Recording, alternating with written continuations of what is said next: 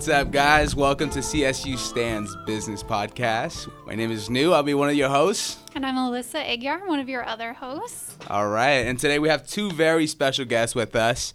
We have Dr. Tristan Hassel and Professor Anelli is here also from MJC. Perfect. So we're lucky to have them. Right on. Say what's up, guys. What's up, guys? Hey, how you doing? Perfect. So if you guys don't know about Dr. Tristan Hassel, he teaches business ethics here on campus. Highly recommended class. And if you're taking religion at MJC, I would highly recommend that as well. That's his expertise. That's Absolutely. his favorite subject. For sure. Well, without further ado, Alyssa, you should go ahead and start off the show. All right, so let's just go ahead and dive right in. Okay, so as of yesterday, May 2nd, the GOP does not have the votes to pass their health care bill. If we are to examine the current state of government's provisional health care, the ACA, in ethical terms, what should stay and what should go from the current Health Care Act? I need ideas. I kind of want to get the professor's perspective on this. Before you go? Okay. Because we're a business podcast, but yet at the same time, this is going to affect everybody, not just business-wise, but ethically as well. So you're saying maybe look at the consequences more? Absolutely. I think everything matters in this. It's all on the table, so. I think, this is Bill, I think that Yeah. healthcare is if a society can afford it, healthcare would be a basic right for everyone. I think it should be. And I think our society Tell can me about afford if it. they can afford it. So you would look at, so there's something called the Gini coefficient, which measures inequality, and we're one of the most unequal countries in the first world. So Wow. what I mean is something like the top 5% own 50% of the wealth. Right. Mm-hmm. So we have the wealth for everyone to have health care Right. in this country. And in Northern Europe, they do it. Most of Europe has this. Right. Northern Europe is able to provide health care to everyone. Wow. So we know we can do it. Right. And something like maybe single payer, there might be more efficient ways to do it. Right. And we also know the history of healthcare. You know, it starts with we're the only country where it was employer-based. Huh. And that Really? goes, yeah, I didn't know that. goes That's back to World War interesting. II. So that's a weird way to do it. So all the other, after World War II, most of the other first world countries offered health care through the state. So Germany has a kind of a private model. I think England does, but other Northern European countries offer it through primarily through the governments. Everyone is covered. So there's no reason why we shouldn't cover everybody. And Paul Ryan keeps bringing up those savings plans, like what would it be again? It was like a low interest rate for them to save money. And it's like, okay, that works good if you have enough money to save, but if you're somebody who doesn't have enough money to save, then I don't see how that's really going to help you or cover any costs, like in the long run. Right. I think it should be in the Constitution to have your health fully covered for. I mean, whether or not, someone is paying for it, because, It's like we're the only ones that haven't figured this out yet or something. right. It's like, Canada's got it. Everyone around us has it. It's just United States can't seem to figure it out. I don't know if it's because of the capitalistic perspective of whatnot, or I would say almost anyone in the 5% is more like, why am I going to cover someone's health care when they should be covering it themselves? But I think that's a part of the pursuit of happiness, like it should be a part of your happiness to be guaranteed that health. You have to be alive in order to be happy? Absolutely, yeah. You can't be dead, nor you can't be sick who's happy when they're sick on a hospital bed? And I think like recently Jimmy Kimmel came out and talked about the bill and about his son who had heart cancer, I believe. I didn't watch it, but I did hear that he... You heard Oh, it? I saw that last night. That was Yeah, good. he was How does it very sound? emotional about it. But when it's certain things like that, where you're born with a condition before you're even born, well, where do you go from that? That's one thing that just has to stay. I feel like that should be non-negotiable. Right, Okay. and with like standard classic way of being approved for healthcare or not, he wouldn't be approved for insurance because of his pre-existing conditions and whatnot. So. I like that Jimmy Kimmel was so aware that he probably is in a higher tax bracket because he went into like that no parent that doesn't have that kind of income shouldn't be scared of like losing their child because they can't get coverage. So Right. like I feel like it was important that he went into that. And maybe I should post that on the Facebook page.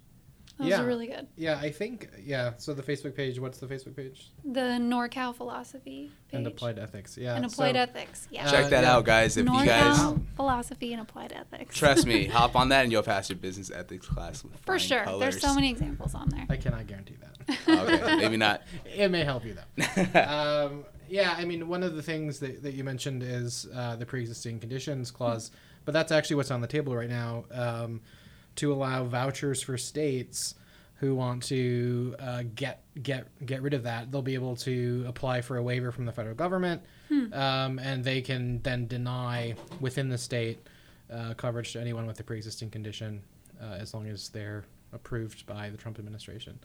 So That's scary. yeah, that's a lot of people are talking as if the new iteration of the plan is better. The other one was blocked, not by Democrats necessarily, but also by the Freedom Caucus. Mhm. Is that what they're called, the Freedom Caucus? I think so. Yeah. So they blocked it because they thought it wasn't conservative enough. And the Democrats. the moderates thought it was too conservative, and the Freedom Caucus thought it was still too liberal. And some Yeah. senators feel like it should just be the ACA should just be completely repealed and just start over instead of like trying to piece together keeping So what we had things. before was 30% of the American public didn't have health care. And now it's like Now a really it's high down to percentage, maybe right? 5% down.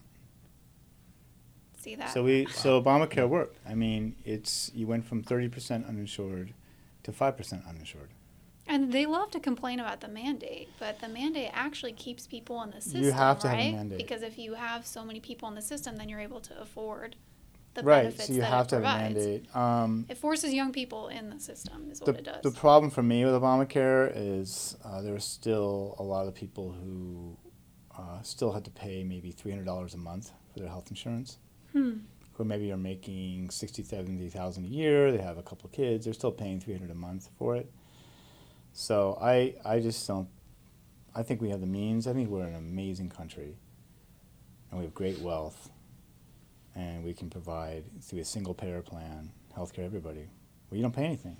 Yeah, where it's not necessarily No. predicated And, on an employer. you know, if somebody a works good hard, plan. Anybody who works really hard, and they show up, and they put in a good solid 8 hours, and they've got kids, I think it's a basic aspect of the social contract, a basic right that they'll be able to, if they break their leg. And what would you say to people who would say that that's a communist position, that you have the federal government nationalizing what's currently a private industry? A communist position is where you don't have any private enterprise at all. But you get to pick and choose your plan somewhat, right? With the So you could have something like a single AC. payer basic plan that covers everything, and then if you want the deluxe stuff, then you have a bunch of things that are more deluxe. Then so you're picking and choosing to some degree. It's not like this is the plan everyone You get gets basic and that's care. it. Yeah. So if you have, there might be some rationing. But if you have lung cancer, we'll treat you. If you break your leg, we'll treat you. If you have tooth decay and you have cavities, you can get treated. Oh, I didn't know that it spanned to dental too. I don't think it does. No, I don't think it I think does. that's Oh, my I was gonna point. say. Dental should be covered too. Yeah, I think it's because more I've for, read like, it. So any life-threatening cosmetic, stuff. maybe cosmetic stuff, or cosmetic. You might do cosmetic treatments aren't covered, but we have the money to do it as a country. We have the wealth to do We it. just need to allocate it properly. We'd have to have higher taxes on the top 5-10%, and we don't want to do that. And that actually leads me to my next question. So, Trump administration released their budget. It's public information now. I think they're still voting on it, right? I think they did a vote yesterday, May 2nd. They're still going to be doing it. He's lowering taxes for the top X amount of percent, and a lot of people are angry about that, namely Senator Elizabeth Warren. But he says he's still going to push through with it. So, I mean, I'm sure there's going to be implications for people in the middle class and lower class. So hopefully the votes will pull through on that one. The thing about like lowering taxes for the upper class is, well, it has to go somewhere. If you're going to lower it at one place, it's going to have to redistribute on the other side as a teeter-totter, you know? So if they decrease it for the upper class, that only means it's going to have to increase either with the middle class or the lower class. And I think I heard it somewhere where he introduced the 3 bracket plan instead of 8 or something like that now. Well, I mean, I think what you said is true. The other thing you could do is reduce spending somewhere else, right? So part of what they're doing is they're trying to offset the tax reductions by cutting funding to the sciences or to the arts. After school programs is one of After them. school programs, Meals on Wheels, famously. Well, a The lot of things that that is matter. to budget he's cutting in a lot of other areas because he wants to still build I think it was 378, was it $billion for the wall? Or it might have been million. I'll So have the to check wall's off the article. table for now, paying for the wall. Yeah. They want to cut the corporate rate down to 15%, while the average taxpayer is still paying maybe 25-30%. Cutting the arts, the National Endowment for Arts, would be like 0.001%. That's not going to give you anything. So when they're cutting the arts and saying that's how they're going to get the money, that's a lie. That's simply a lie. That's an excuse to go after the arts. They're not going to get any money out of that because there's so little that we put into it anyway. They're also increasing spending to the military, right? Right. Yeah, so- Right, substantially. So if he does that, it means that we have a much higher deficit. Now, their argument is that by cutting the rates, corporate tax rates down to 15%, and cutting taxes on the very wealthy, the argument is that that's going to stimulate the economy. And if it stimulates the economy, it means that we'll have more business activity and more profit, and that means more tax revenues. So there's something to that argument that if you cut taxes on the very wealthy and corporations, you generate more business activity, which means you have, you now have more taxes coming in. The problem is that what they do with these measures in Congress is they have them vetted by the CBO, the Congressional Budget Organization, and when they look at those figures, any increase in revenues from increased business activity because of taxes is not sufficient to make up the huge deficit shortfall that will happen. And I think he already had an engineer, or I think it was CNN that had an engineer come out to discuss what it would take to build this wall, like in practical terms as far as time frame. And the engineer said he thought it would way exceed the time of an administration to get it going and get it built and everything. So I'm not even sure how practical that is, because if there's a Democratic president, in 2020, then would they still continue the wall? I mean, if it's a partial completion, it's a whole other issue. Well, the thing is, like, if President Trump actually really did want to drive the economy, because from what I understand of how corporations work, there's many loopholes in between them where you can almost evade a lot of taxes, regardless of how large the tax is, because corporations get taxed after their expenses. Well, what can you classify as an expense? Now, with expenses, you could literally... There's so many gray areas within corporations where That's true. it's going to be hard to justify what's taxable and what's not. Now, if he really did want to drive the economy and initially, boost the economy, it would be to drive competition.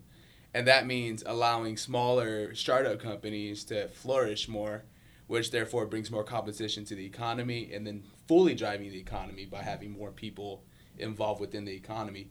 That would truly, drive the economy versus going, okay, let's give some tax breaks to some large corporates. Well, guess what? Large corporations, if they become a monopoly, that doesn't drive economy anymore. It becomes where the government has to depend on these, monopolies. Yeah, it makes it more problematic. Right. Like just like the 2008 incident with all these banks. Well, a lot of these banks are driven and they're held together by the government. So once they crumble, who's going to bail them out? The government. And we can't have that with, other larger corporations as well, where they become entities tied in with government. If he truly wanted it to boost the economy from a business standpoint, it would be to drive competition and not necessarily cut tax. Yeah, I feel like they need to look at that again. See, I thought that one thing that was reassuring is that he would have a great team. Like maybe he would have some experts there or people from his personal businesses. Even maybe it seems like he was maybe doing that, taking meetings that might advise him on what to do and as far as fiscal matters. But it seems like, for the most part, he's another thing I had written down, that he's hiring a lot of people he knows personally, like family and things like that. I mean, what's your take on Namely it? Jared Kushner, who I don't know, he's doing a huge budget for the West Wing, and I'm not Right. sure he has. They're saying he doesn't have the experience with that type of budgeting, so. Yeah, I mean, I think we keep putting a lot of the focus on what it is that Trump is doing. And he just seems so incredibly incompetent. Let's just call the kettle black. No, I mean, it isn't just the people that he's surrounded himself with. It's not just his own position. It seems to be that all of the big changes, he rode in on this wave of populism where we're going to drain the swamp and all these kinds of things. And now Trump's rhetoric, I think, is different than the kind of thing that we heard under Obama. But I'm not actually seeing much in terms of policy that's that different from the previous administration, to be completely honest. Really? I mean, all of the things that were huge, that we're going to take a strong position on China, that's gone. Now we need China to help us stand against the specter of North Korea nuclear armament, right? We've got all of these other, promises. The wall is gone now. We have just about every thing that was on his agenda, which was so radical, seems to just be more of the same. That we're going to continue bombing Syria and in the name of ISIS, but then at the same time, the only thing that kind of seems to be standardized is that the best option in this fight is that Assad stays in power. I mean, these are just continuation of policies that we have seen under Obama, and he seems to find himself in the same position. The budget that we were just talking about, going to Congress, it's not Trump's budget. This is a budget that's been put together by Paul Ryan His and entire team. and all of the Republicans in Congress, and it's very different from what Trump wanted. He may sign it for them, but that's really the only input that he's had. It's such a large deviation from his own plan. So I think he's facing a Congress which is used to blocking presidents who are governing based upon executive orders and bureaucratic fiat. And They implement what we're seeing here democracy is in many ways a continuation of the same kind of policies for most people that we saw under Obama. But the taxing is going to work differently, right? Because I don't think under the It Obama depends. administration we had. Does anybody remember what it was with the Congressional Budget Office through Obama administration? Been a long time ago. I don't think the taxing was the same for the highest tax bracket. He wasn't advocating cutting corporate taxes to 15%. Oh, he wasn't? No. And he wasn't advocating getting rid of the National Endowment for the Arts or severely cutting their funding. He wasn't advocating, he was going to shore up and fix Obamacare. So But yeah. to be fair, Obamacare Yeah, I is a feel like it's Republican really plan, different. right? It is. It Like, goes back I to mean, Romney Yeah. in Massachusetts. Yeah. It's true. But the Republican plan, it comes from Romney. but Romney brought that up in the Romney debate wouldn't be several considered a times. Republican today by Republicans.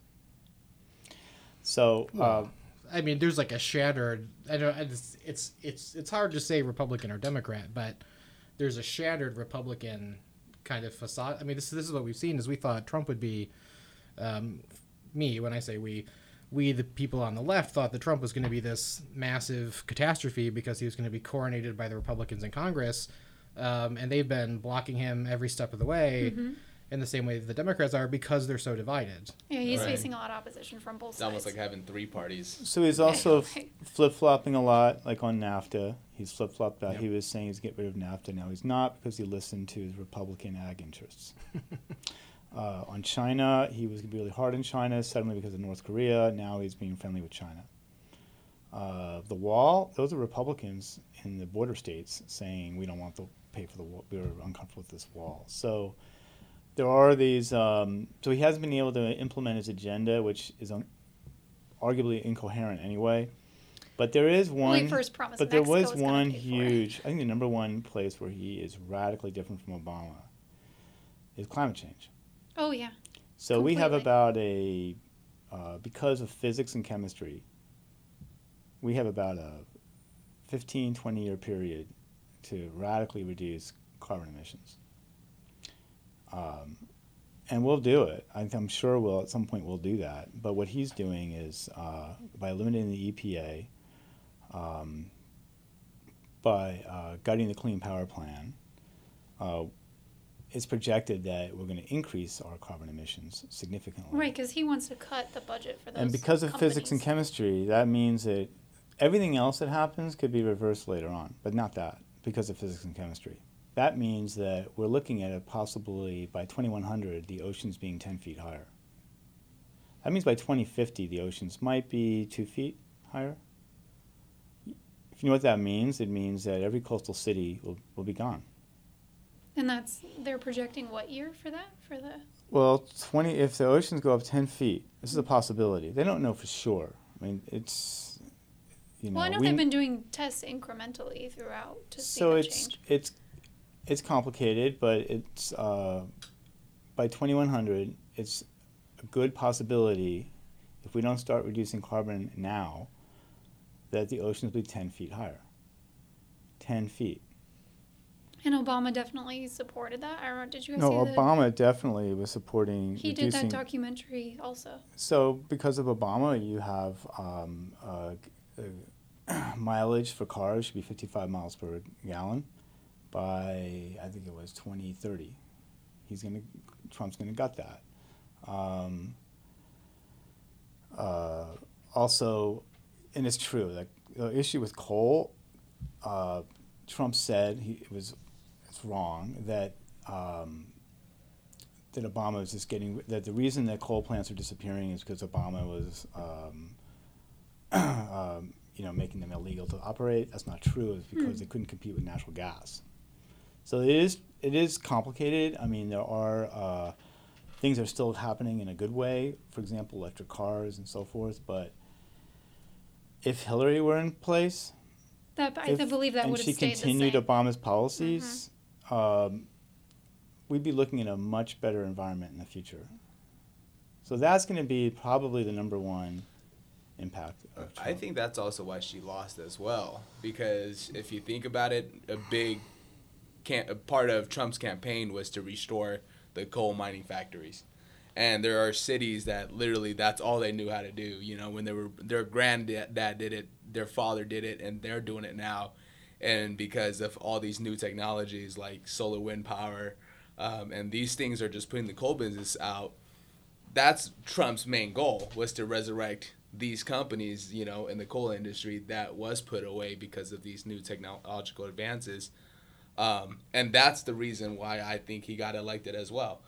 Because so many population around rely on those certain business, and those businesses won't be around. If you really think about it, if solar and wind power took off, there wouldn't be a coal business, I would say, within the next 10 years, mainly because just and of solar how and fast wind is almost as cheap as oil now. Right.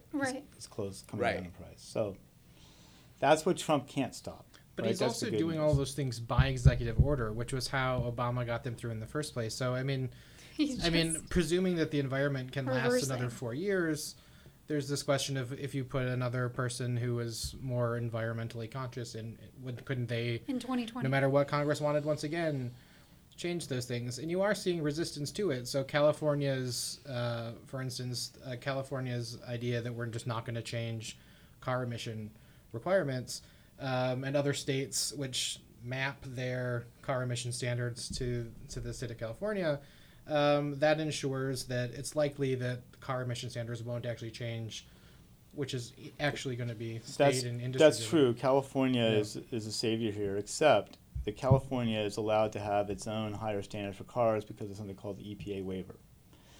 That EPA waiver was never granted until the Obama administration.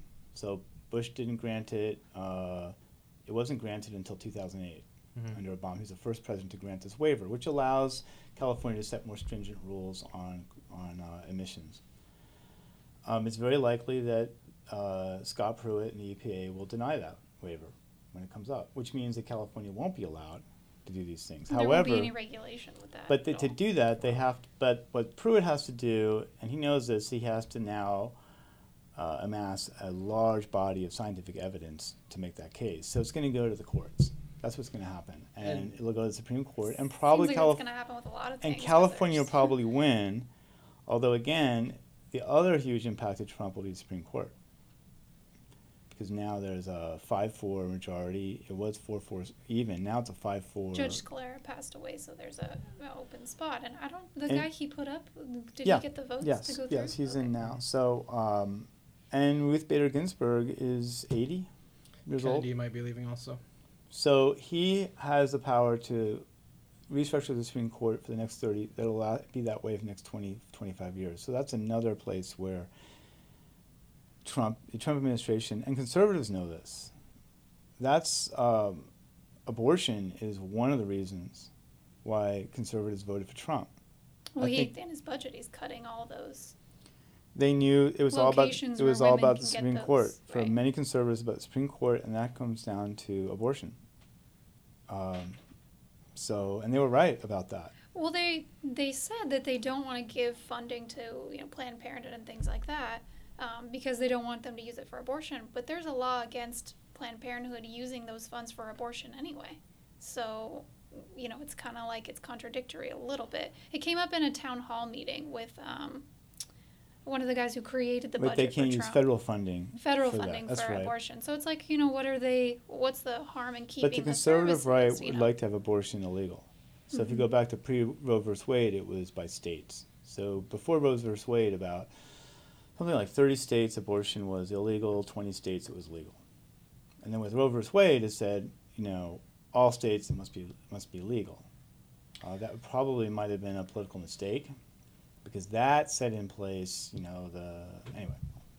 Well, I think now we see one of the other major hurdles to Trump's executive orders has been the courts up until now. And how is it that we're seeing not the Supreme Court, but how are we seeing these lower circuit courts? Where are they getting the spine to stand up to Trump? And I think it's because you see 4 million people marching in the street on Women's Day, right? If you want to see where the public resistance to Trump, where is that happening? It's not happening from the Democratic Party at all. It's happening from Republicans. Some of them are Republicans and Democrats, but it's this kind of splintered left with lots of different social media connections who are Sandor Democrats, maybe. Some of them are definitely, insofar as they call themselves Democrats. They're still holding on. They want him to go for 2020. I've already seen the signs. That is unprecedented, and it's not coming from the Democratic leadership. No. Those protests. That's right. In general. Yeah, and I think this is what's going to. You also see, if you look at polling around abortion, it's close to 60-something% of the American public is in favor of a woman's right to choose. It's just I don't see that going anywhere, no matter what the Supreme Court thinks that they're going to do by reversing themselves. I think you would have 8 million people in the streets, or I think there would totally be a protest. But yeah, I think that there is a lot that can be done to resist Trump, and I think the biggest danger is not. Environment. I mean, this is just a difference between Bill and I, but it's not environmental concerns because I think that those can be resisted in the courts. I think the biggest danger is for our already marginalized groups, so like people of color, people of uncertain immigration status, right? We see restrictions being lifted on Jeff Sessions, and he's allowing he's just stripped out any reporting that police have to engage in federally about officer-involved shootings. We're seeing a huge transformation. I think we're going to see a more brutal policing executive arm.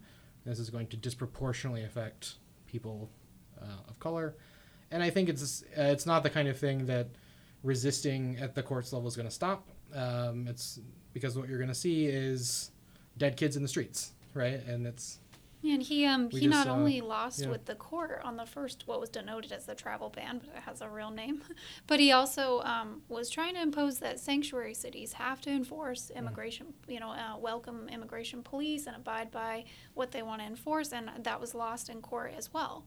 So I think we're just gonna kind of see back and forth, even from Republicans, every time through the judiciary circles every time he tries to do something.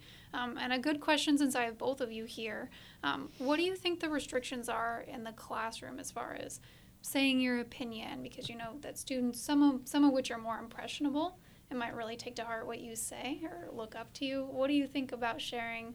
When the travel ban was going on this semester, if maybe students asked you about it, what do you think, what kind of guidelines should teachers stick to in the classroom as far as sharing their personal views but keeping that a little neutral for open-mindedness?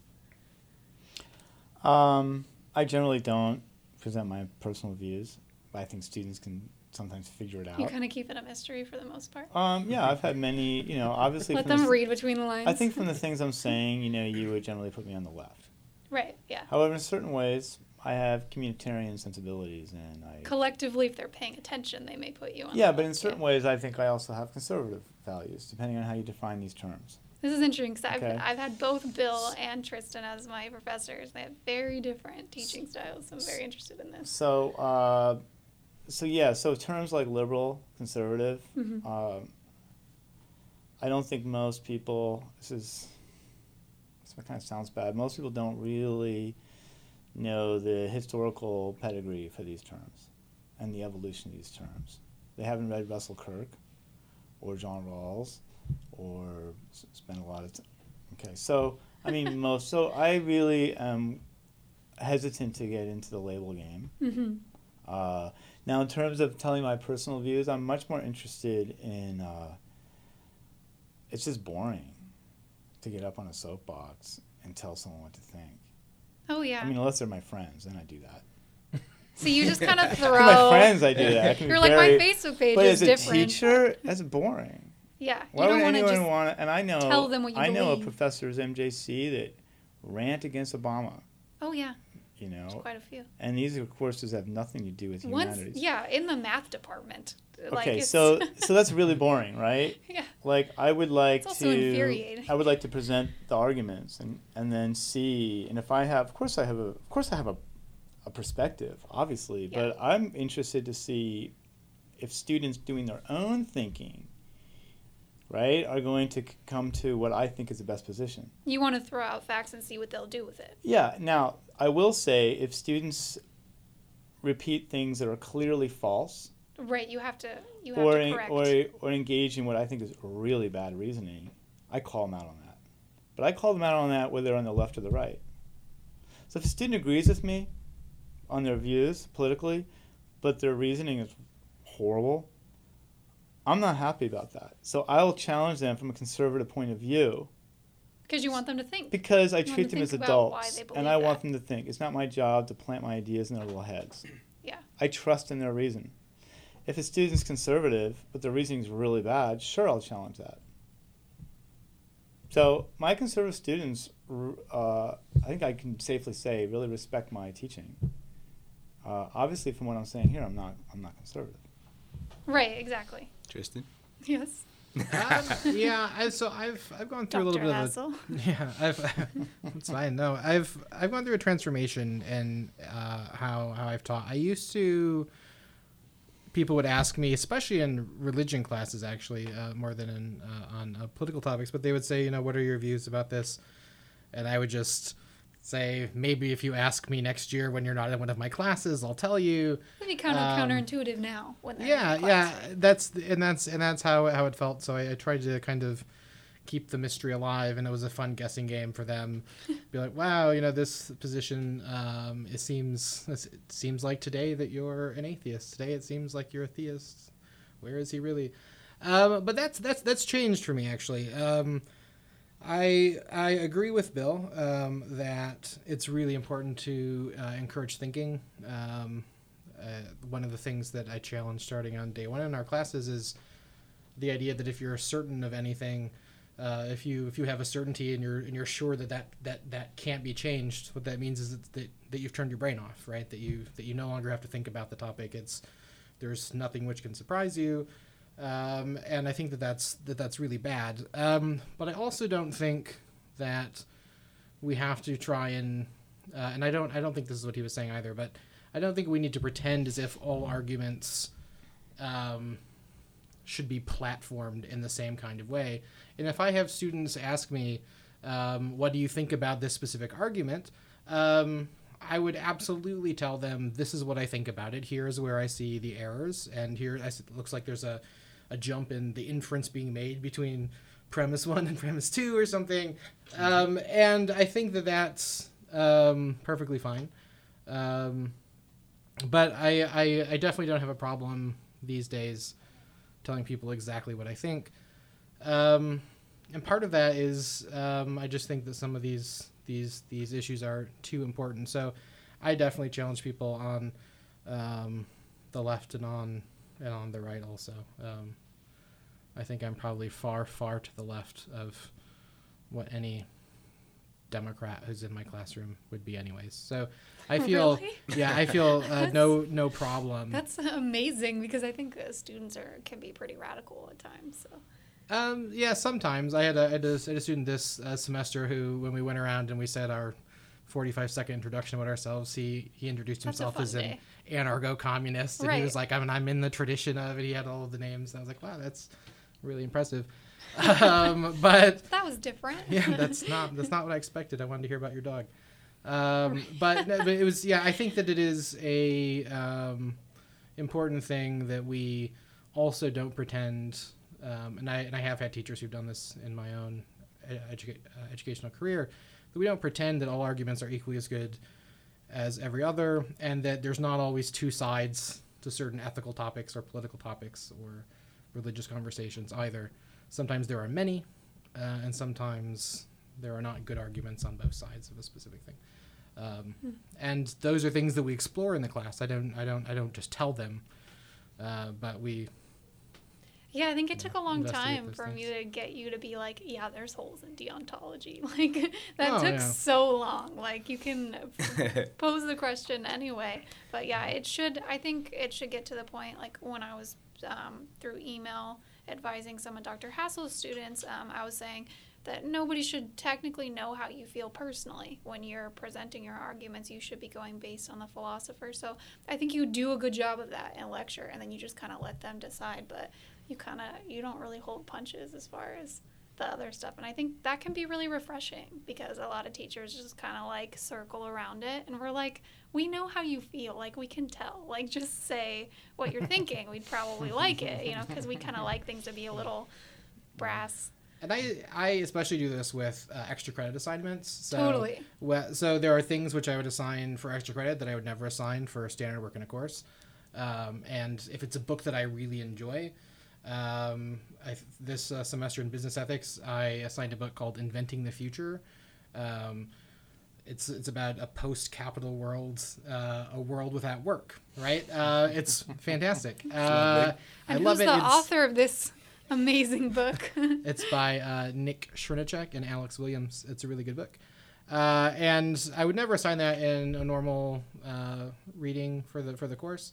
It's just something that I really enjoyed, and I thought that it had some really interesting arguments about all the topics that we were discussing, but from a very specific ultra-left position. Nice. And the end of capitalism. And really quick, guys, if you guys are listening, you're probably saying, what the heck is going on with all these authors and whatnot? What the heck they're talking about deontology? You guys will understand once you guys take business, 2090 business ethic. Or any philosophy 101. Or any philosophy. But then the core thing is a lot of this relates back to business, and it sets the foundation for proper ethical decisions within business. Social responsibility. Right. And especially if you hear us talking about, the Trump administration and this and that. What we have to realize, especially as students, professors, teachers, and any citizens here in the United States, is that the administration, the president right now, any president would initially set our economy for the next 20, 30 years, depending on the decision they make, ethically, unethically, and whatnot. And it will affect all of us, every single individual, especially as a college student who's going to come out. So that we have to take in respect, and we have to put ourselves in a position where we would do things that's more ethically better for us and for the peers around us. And that's essentially why we're talking a lot of politics and, bringing up a lot more ethical stuff. I feel like New's going to end up being a politician. He really knows how to bob. But then that's the thing, though. Like, I don't like politics. I hate politics. I mean, how do you feel about the tuition going up? It's almost doubling, right? for I next know. year? Oh, well, There was a get-together yesterday of here's what's crazy. protesters for Okay, the so, tuition like, increase I mean, for the CSU system. I took like a 2-year break away from college. I started college in 2010, and during then it was a little bit above 2,000. And my summer for what? 2,000 for $2,000 for a full-time tuition during the semester. Okay. Right, slightly a bit above 2,000. Right now, I pay 2,200 for 2 classes during summer. So that just shows the inequality. I feel you. I'm full-time this summer. The price is going really high, and as new studies show, it's very hard to obtain a job after college now because there's such there's so many students who are coming out of college right now, and the market is just flooded with degrees. So, Specifically business degrees, a right? lot of those being Especially business with degrees, business right, degrees. Dr. Hassel? Right, and we all know as business students, supply of demand, So there's a lot more supply, but we're just gonna have to, everyone's just gonna have to find their purpose, And I think that's where, and it goes back with ethics and whatnot. But I think once you know your purpose, it really doesn't matter. But also, it's not just something that happens. It's not like the costs are just going up because they've recently hired so many tenure track professors at Stan State that they just need more money. It's not that at all. It's that there's specific decisions being made about how this university will be structured. And if you don't like that, and if you don't like what it does to you financially, then you should organize a group of people. Then you should call bullshit on that And you get should a lot call of bullshit. your friends together and go do something about it. Yeah. Which is what they did yesterday, is that they sent out a mass email. I don't know if did you get it now? I don't think so. Okay, so it might have been like under the books because they sent this mass email out. I'm not cool enough to get it. About this happening. And I was like, cool, I got the email. Like somebody thinks that I should get this email. Right. But they did it yesterday. I think President June even might have went out there and talked to some students about it. But it was a big deal. They're still talking about it. But basically the trustees have voted to put through the tuition increase, which they haven't done for several years. So that's why it's such a big deal. Because we have student trustees. So it's like, what's happening? How did this get pushed through? Yeah. What do you think, Bill? So I think it's probably a good strategy to do your homework on that stuff. And that means there's a budget for the CSU system. Mm-hmm. I read the public document. What percent of the budget goes for teaching? What percent goes for admin, operations? So they have a lot of expenses. And so you want to track trends over time. Mm-hmm. And then what percentage of the state budget goes to the CSU system? So I read And about then- 17 pages of that. And then you would look at tax rates explain. on the very rich in California. Right. Have those tax rates gone up or down? And then you can ask really, really hard questions around the issue of fairness.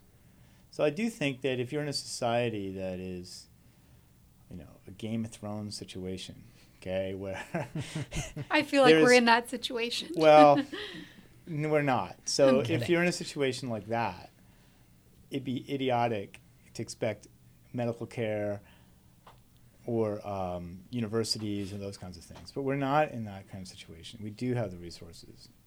So We definitely do. Yeah. So with the last part, I actually want to ask Bill about his book, Professor Anelli.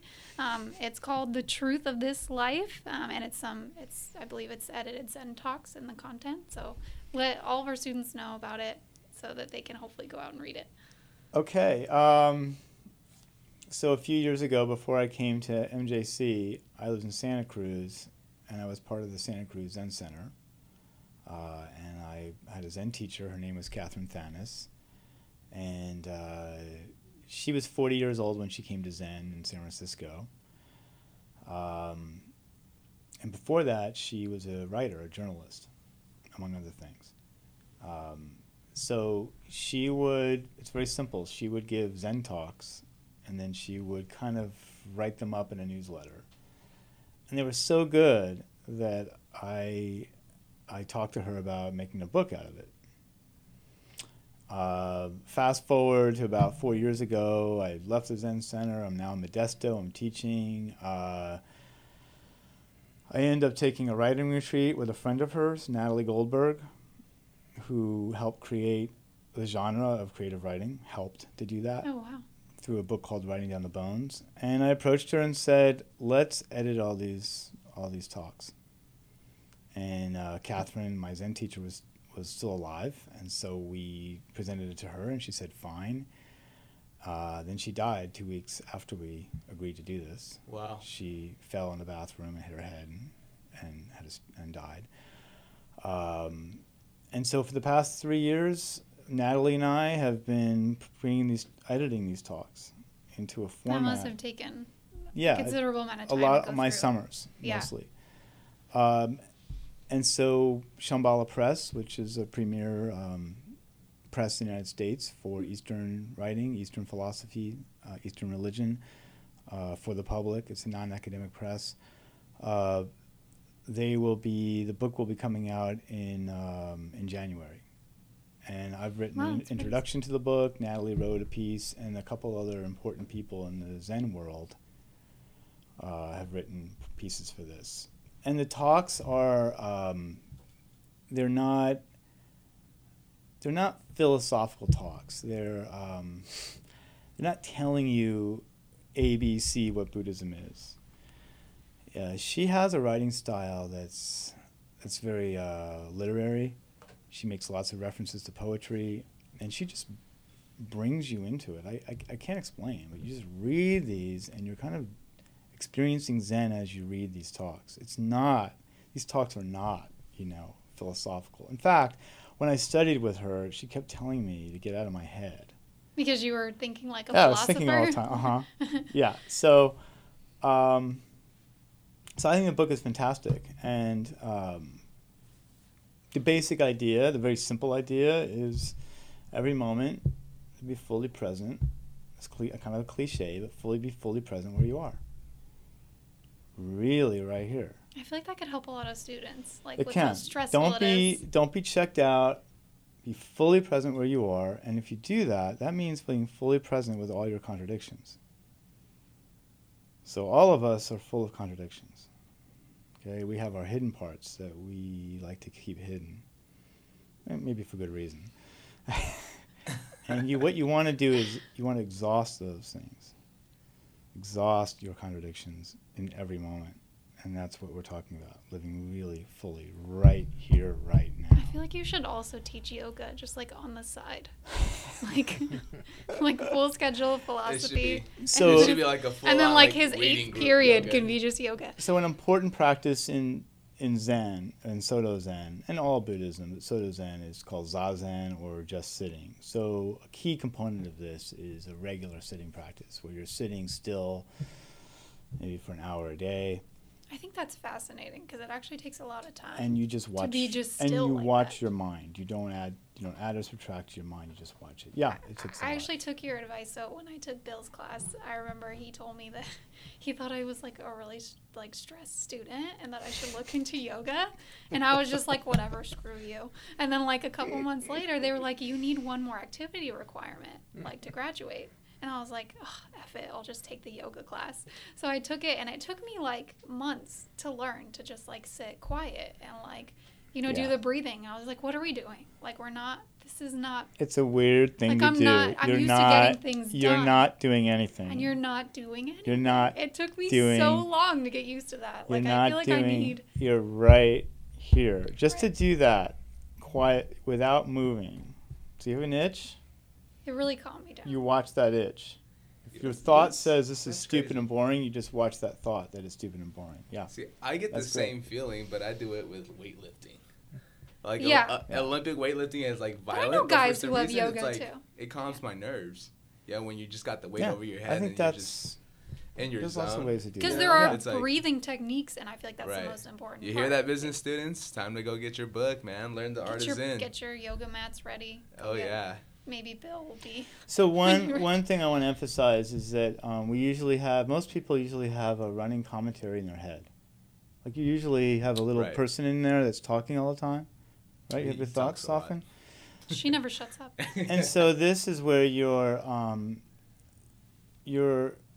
can't stop that, but you can watch it, right? You can maybe minimize it. That's a thought too. So you can't do that. You can watch the thoughts, including the thought that you want to get something out of it. You watch that too. So in a way, philosophically, it's a negation of negation of negation if you want to go there. But That would take so long for all me you're doing to is honestly watching. do, not just be like, It's- oh, I get it. You just sit and whatever comes up for you, you just watch it. It's that simple. So if you're doing that doing weightlifting, great. Right. You're watching like, what am I doing this weekend? Right. Who am I going to party with? You're just watching that thought. What's that assignment I have to do when I get home? And you just watch that. So you're not identifying with your thoughts. Wow. You're creating a gap between your thoughts and feelings and something else. Nice. That's the trick. So when's your book coming out, Dr. Hassel? Yeah. Wriggled with obscenities. No, me? Yeah. Not anytime soon. I don't really believe what I wrote in my dissertation. I am under contract for it, but You are? yeah. Well, definitely let me know when you get that going so we can Alright. You post have a it. ton of publications. You've I do. done He a does. ton. He's, You have a he's ton. published everywhere, so Mhm. you can find it pretty much. All right. Well, guys, it's getting really close to that time now. All right, so we're signing off. You heard it here through Yeah, the grapevine. absolutely, guys. Yeah, definitely stay on track, guys. This is new. And Alyssa, we'll see you next time. yeah, we're with the Grapevines, guys. You heard it from us first. And thank you so much, Dr. Thank you Hassel, very Bill, much. for coming in Thanks for today. Thank you having so us. much. Really We appreciate totally that. hit the jackpot with you. too. Absolutely. Thank And you. this is your business podcast signing out, guys. Thank you. Thank you.